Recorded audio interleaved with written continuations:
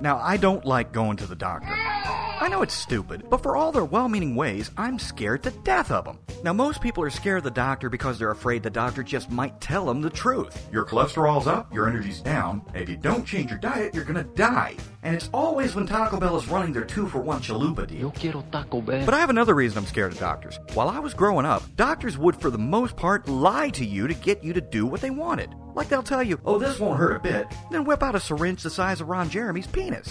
Dripping a little at the tip and everything. And I mean both the needle and Ron's penis. Try not to visualize this while eating pudding. But thanks to all of this, I am deathly afraid of Ron Jeremy's penis. Okay, I'll stop milking this now.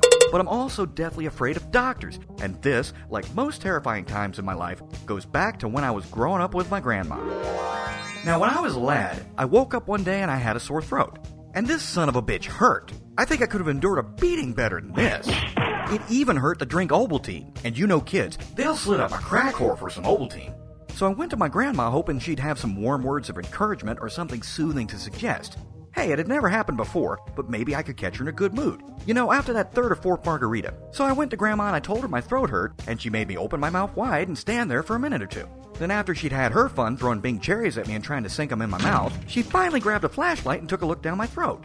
And she said, "Good Lord, I haven't seen anything that swollen since before I married your granddad." So off we went to see good old Dr. Gaylord Bromowitz Fleet, which was scary in itself since Fleet is also the name of a popular enema. Actually, Gaylord and Bromowitz would probably make good enema names too. So Dr. Fleet looked down my throat and he said, "Son, I'm afraid you've got tonsillitis, and there's only one thing to do for it." And after he gave me an enema, he set me up to have surgery the next day. Grandma and the doctor talked about it for a moment, and then they sealed the deal. So the next day, she rolled me into the hospital, which bruised the shit out of me.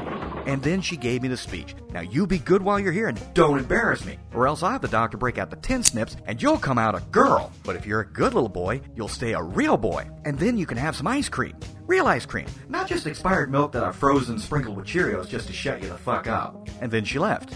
So the doctor came in, and look, it's been a while since I've been a kid, but do doctors still do this shit? He challenged my manhood. This was something else that all doctors and nurses would do to me as a kid. They'd try to talk me into taking the anesthetics via injection versus gas. I don't know why, but doctors were always pulling this. "Son, a real man would take this needle right in the ass, but only a sissy panty-wearing girly man would take gas. So you want the needle, right? And it won't hurt a bit."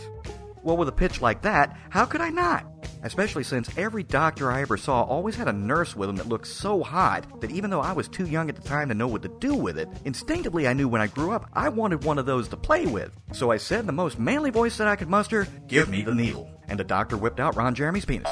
Yeah, I know I said I'd stop. What can I say? And as I passed out, the doctor thankfully didn't try to lie to me and tell me the operation wouldn't hurt, since by now I was onto this bastard. So an hour later I woke up, and as I looked around groggily, I noticed that my throat hurt 10 times fucking worse than when I came in there. But something else was wrong. For some reason, my wee-wee was sore. Look, we guys started naming our dicks early in life, folks, and wee-wee didn't get me slapped half as much as calling it my Big Red Johnson, okay? So I looked under the covers, and thankfully it was still there. But it seemed different than before. And as I looked closer, I saw that it was missing its raincoat. And that's when Grandma walked in and asked, "How do you feel?"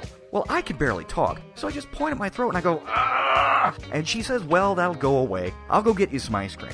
But then I said, "Ah!" And I pointed down to my crotch and I croaked out, "Wee wee." And she said, "Oh, well, I figured while you were under the knife, we may as well get you circumcised too." Huh? Folks, this marks the first time in my life that I actually thought the words, "What the fuck?" Grandma got me in here on a 2-for-1 special? What, did she have a coupon or something?